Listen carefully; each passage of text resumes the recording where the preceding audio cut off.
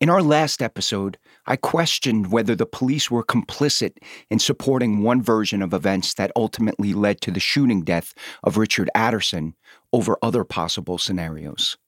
While I believe the Aderson homicide did in fact stem from a road rage incident, I'm also convinced that it was more involved than just that.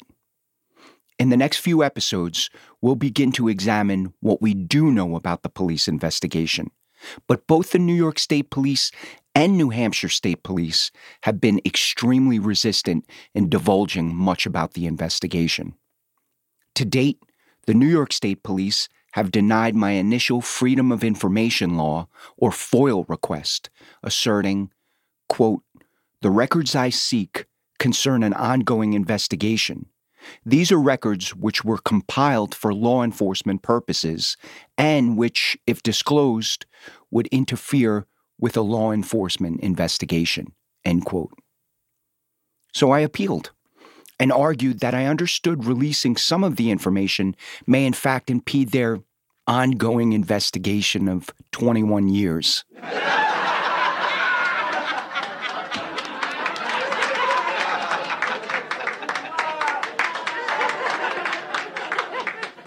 I mean, I do understand that withholding information and evidence is a necessary tactic employed by detectives and investigators. I was just hoping to get some of the more mundane details from a report. I put in FOIL requests before on other cases and have been given heavily redacted incident reports and detective reports. There was one report where everything on the sheet of paper had been blacked out except for the name of the form on top. I get it. But the New York State Police again hid behind the law enforcement exemption and replied to my appeal. To the extent that the homicide of Richard H. Aderson is still active and ongoing, the records you seek, which were compiled for law enforcement purposes, are records which, if disclosed, would interfere with this investigation.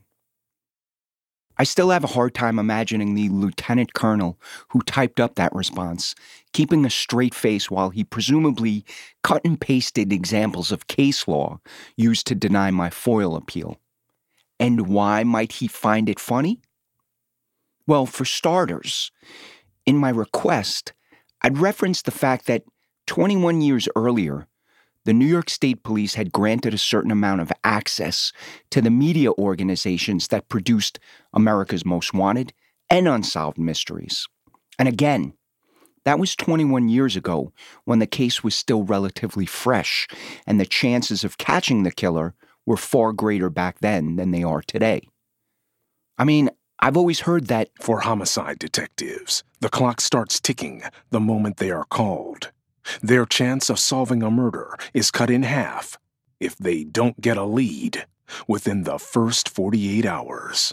So why would they deny my request? Had the New York State Police concluded, in retrospect of course, that releasing that information to the media back in 1997 and 1998 had indeed interfered with their investigation? Well, it doesn't seem very likely because the Poughkeepsie Journal had published a story on the 20th anniversary of Richard's death in 2017. And the supervisor of the New York State Troopers Barracks responsible for that particular investigation seemed very open to speaking with the newspaper's reporter. And yet, when I visited that same barracks a little more than a year later, I was met with the same frustrating response to all of my questions. You know we can't comment on that. I guess the current investigator who had inherited Richard's case and his supervisor didn't much appreciate that I had surprised them by admitting that I, too, am a law enforcement officer who just loves true crime and podcasts.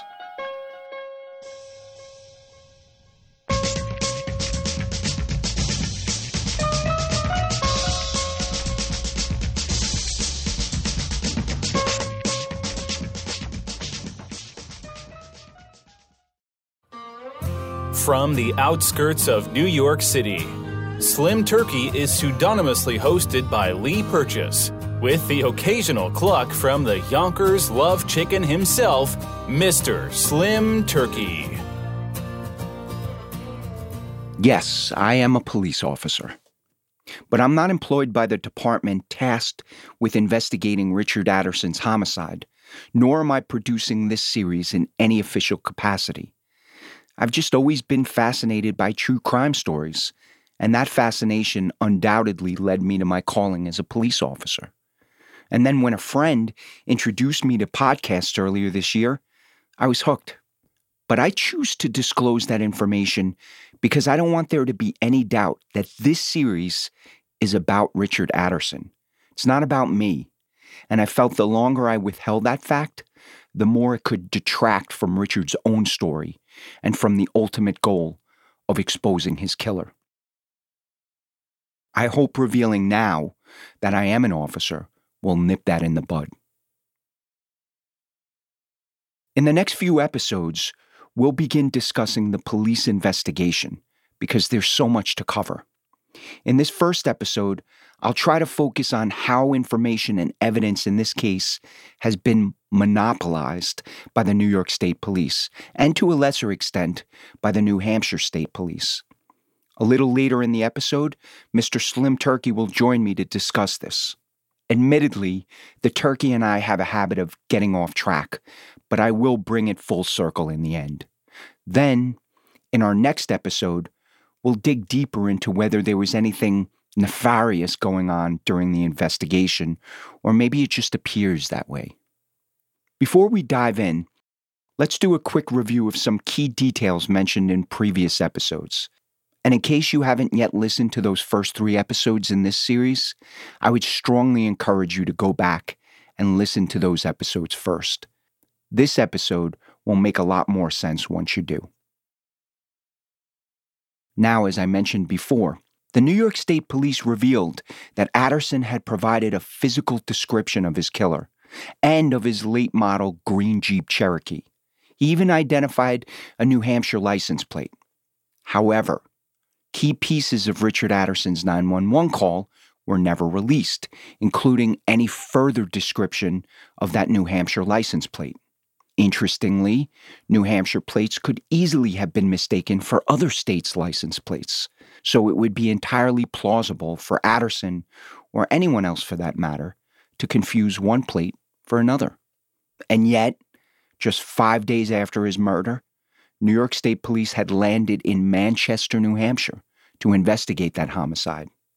2 months after that, a law firm in Manchester, actually the largest full-service law firm in the state of New Hampshire, was hired by an unknown client to, quote, make inquiries into the Adderson investigation.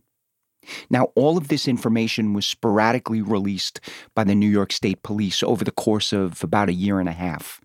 And most notably, it was released in New Hampshire, exactly where the homicide did not occur.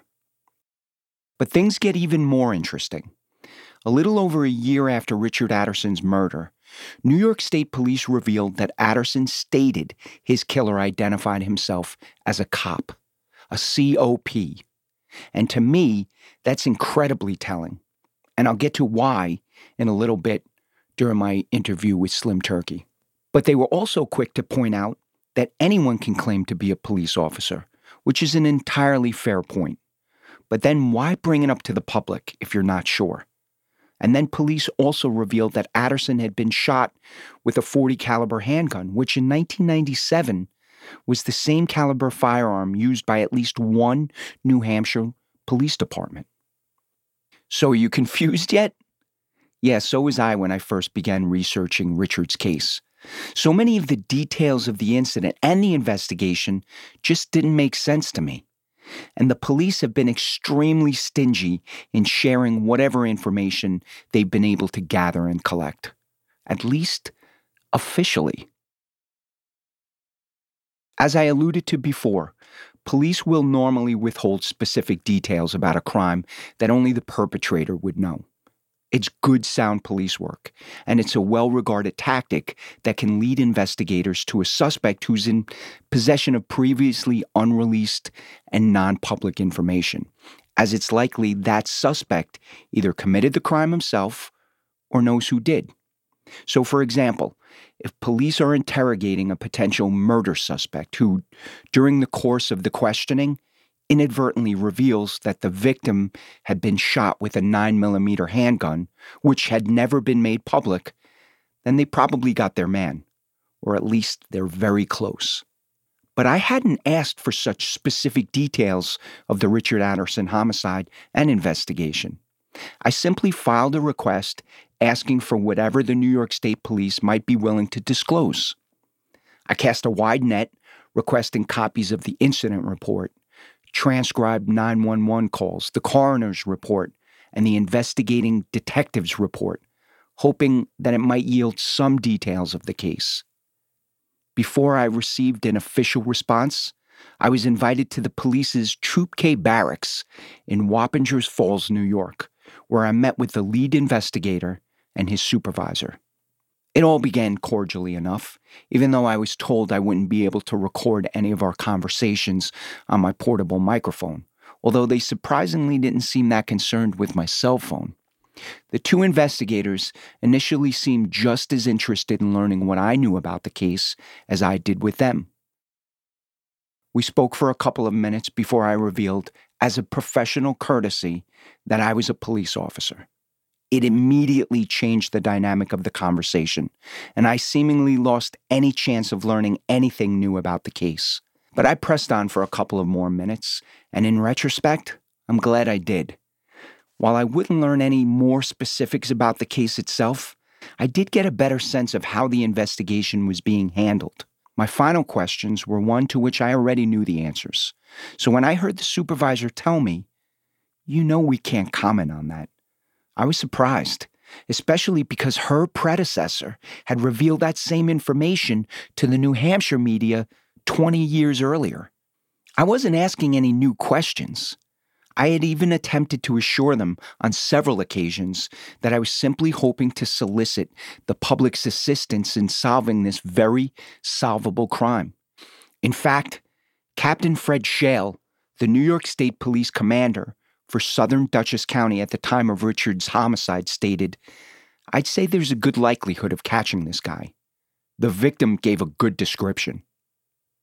The inception of this podcast was based on appealing to those people who might know something, but who were unwilling to speak with the police. However, the two investigators before me had already turned distrustful, and the feelings were mutual. The interview was over before it even began, but I walked out of the barracks with a better understanding that if I was going to learn anything about this case, it definitely wasn't coming from the New York State Troopers. Thinking about cops and them will pass us by. Don't mean I got some fucking psychic mind. Be careful life before it passes by. When the time comes, I will be ready to die. No one love or it's war, they're trying to kill you. Thinking of shit, you know they can't refuse. And then I mock up our letters to describe me. You see how lazy you are, lazy motherfucking, and I'm fucking girl that you know that I will never. I've made several requests called the Freedom of Information Law, or FOIL in New York, and Right to Know in New Hampshire from both departments. By the way, in case you're wondering what these requests involve, here's a brief summary. Although the specifics vary from one state to the next, it's written into state laws across the country that citizens have the right to know how their governments operate, including details of a police investigation. Of course, there are certain exemptions in place to ensure that nothing is released that could possibly compromise an ongoing investigation. At the same time, there can be stiff penalties for government agencies that do not comply with reasonable requests. Back to Richard's case, as mentioned earlier, one request I made about this case to the New York State Police netted absolutely nothing. It makes you wonder, does everything in their case file require secrecy? What about all the information that they already revealed? That's the monopolization of information that makes me wonder about their intentions. I've also filed requests from 4 police departments about what type of weapons their officers had been issued at the time of Richard's death in 1997. The Hillsborough County Sheriff, which serves the Manchester, New Hampshire area, replied immediately with their information. They had been issued 9mm firearms. The Manchester Police Department were also very helpful in providing information. They were issued .40 caliber service weapons at the time.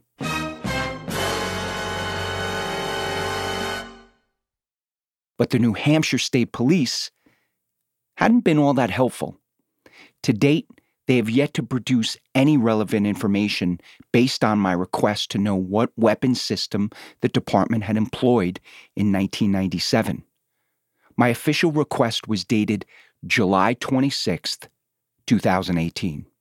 They have since requested 2 extensions, one for 30 days and the next for 25 days. And when they finally sent me some information about their service weapons, it was from 2 separate dates, 1978 and 2018. Curiously, they had failed to find any responsive records in between. Was this a stall tactic? Even if you give them the benefit of the doubt and don't assume that it was, you still have to wonder, are they really that inept that they can't respond within a reasonable amount of time or with any pertinent information? Or is something else going on here? Inquiring minds want to know. I want to know. I've since tasked them with another request about their connection to the Richard Aderson investigation. According to 2 retired cops from that same department, who I have personally spoken with, the New Hampshire State Police did indeed keep records of their involvement with the New York State Police in the investigation. Let's wait and see whether they'll be able to find those records. I'm expecting a response sometime this month, and I'll surely let you know what they reveal. And finally, I sent another FOIL request to the New York State Troopers on August 13th, 2018, asking them which weapon systems they used in 1997. Their department responded that I should receive a response by February 4th, 2019. Yes, a full 6-month wait.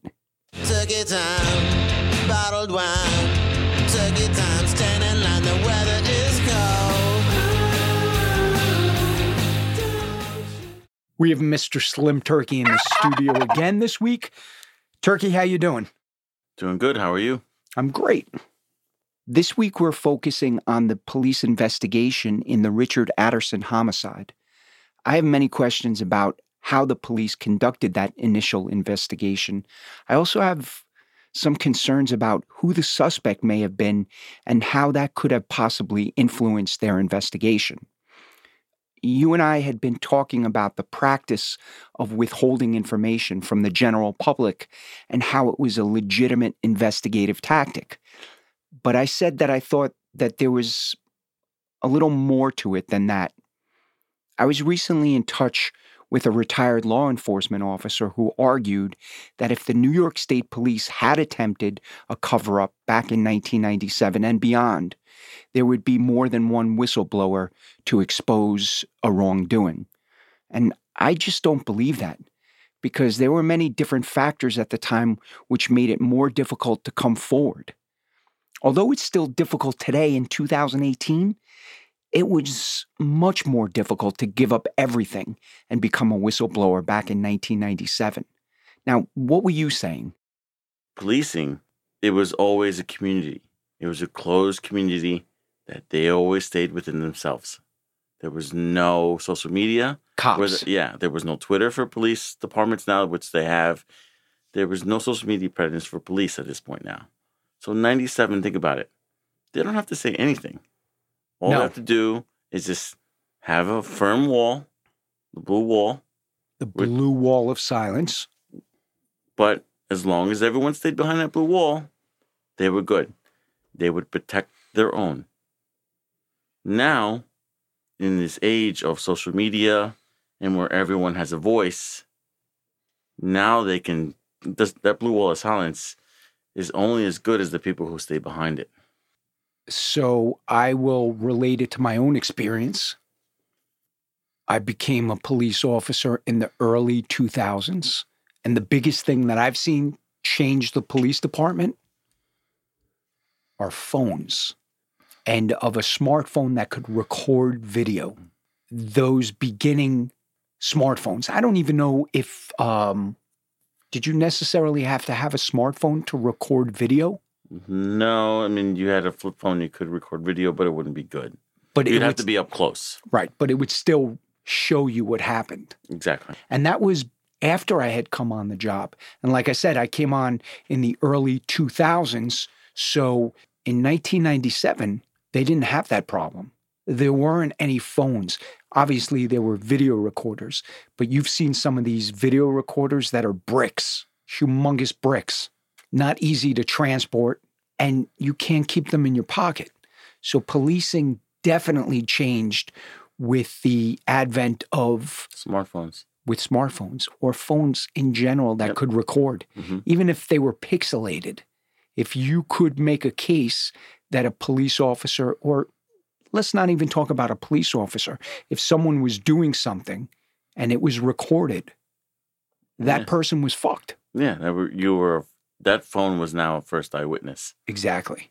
And then with the launch of social media, where then you could post that and people would watch it and it had the potential of going viral, that changed policing as well. Yep. But I really think that the beginning of a real change in policing happened as a result of the cell phone, and have that option of recording at your fingertips, because you could dig into your pocket and press a button and record. Yep.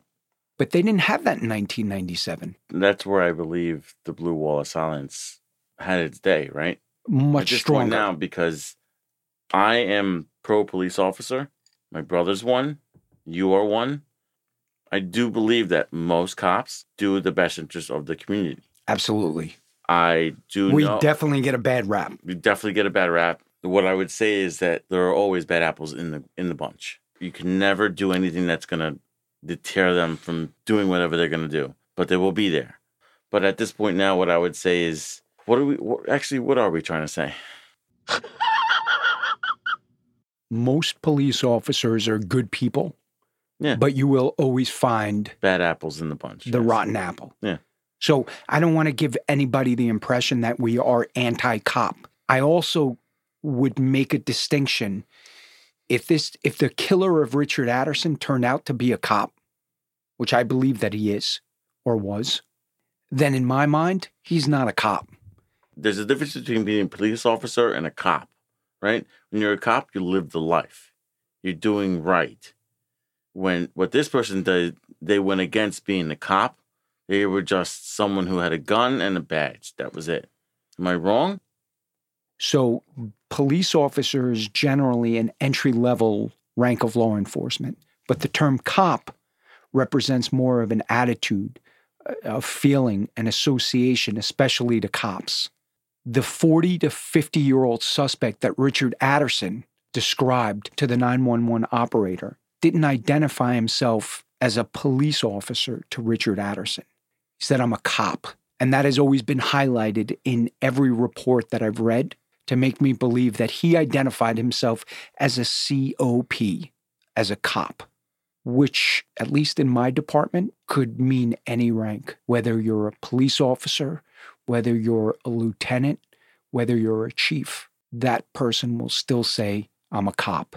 And they will maintain that they're still a cop to their department. Bringing it back to Richard Aderson, the suspect identified himself as a cop. He's not stating his rank. He's saying, I lived a life. See, as a layman, I did not know that. I would not know the difference between, I did not know that there was a difference between police officer and cop. It's a rank. But to me, police officer and cop are interchangeable. But I know, having the experience of working in a police department, there are people who would never say that they were a police officer. And I think that's important, because I think that the person who shot Richard Aderson, who referred to himself as a cop, the fact that they identified themselves as a cop versus a police officer is because the layman, as to like what I said to you before, I would just say I'm a police officer. You would not, all right, that doesn't mean he's a cop. When he defines himself as a cop, means he's lived a life. Yeah, I would agree with that. And I think that is the distinction which makes me believe that this person was a law enforcement officer. Coupled with the fact that he was carrying a .40 caliber handgun just reinforces it. So can I just throw a wrinkle? Yeah. Could it be a corrections officer as well? Absolutely. You must consider that that this person came from a police department, but also consider officers of other jurisdictions like railroad police, Yeah, you I know, was gonna say that. Amtrak, Yeah, DEP. Yeah. Department of Environmental Protection. Protection has police, campus police, Square badge. the postal police. Well, there was at least one police department in New Hampshire at the time that had been issued .40 caliber handguns, and that was the Manchester Police Department. The New Hampshire State Police have yet to reply to my, Foil. they call it a right to know, the right to know in New Hampshire. RTK. RTK. Fucking acronyms in 2018. So I actually hit them with that right to know request, which took over 2 months to produce these 9 pages that I have in front of me right now, which cost $9. They charge $1 a page. 9 pages of nothing? 9 pages of nothing. And I said specifically, I would like for you to provide me information which records the transition of your department from revolvers to semi-automatic handguns. They send me records from 1978. So it goes from 1978, when the department was using .38 caliber or .357, to 2018, when at that point they were using .45 caliber handguns, Smith & Wessons. So 40 years later, but there's nothing, they have no records in between. So they just went from 38 to 45 then? Well, over the course of 40 years. What did I mean? They went from 38 in 1978 in 2018. Oh, we're just Right, but they didn't, listen, they didn't switch over to .45 calibers, directly. .45 caliber handguns in 2018. Okay.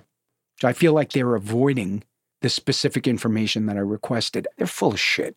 It's a runaround. And the crazy thing is, it's not asking a For very much. difficult question. I'm not asking you to provide the records of however the New Hampshire State Police. Were you using .40 calibers, state issued .40 calibers to your police officer? Yes or no? Why is that difficult? I can't recall exactly what I said, but we were talking about where we ended up in terms of. Shit, I forgot. Drunk turkey gobble. So, Mr. Slim Turkey, thank you for being in the studio today. Thank you for having me. I'll see you next week when we continue this conversation about the police investigation and whether or not they were Complicit? either complicit or just outright covering up a potential homicide. Turkey time, paradigm. Turkey time, stand in line, the weather is cold. It really does seem that something is up here. Even when you acknowledge that it's a legitimate tactic to withhold information during an investigation, you have to wonder if there's some sort of cover-up going on here. Now, I'm the first to admit that police definitely get a bad rap at times, and sometimes the blue wall of silence is an undeserved accusation.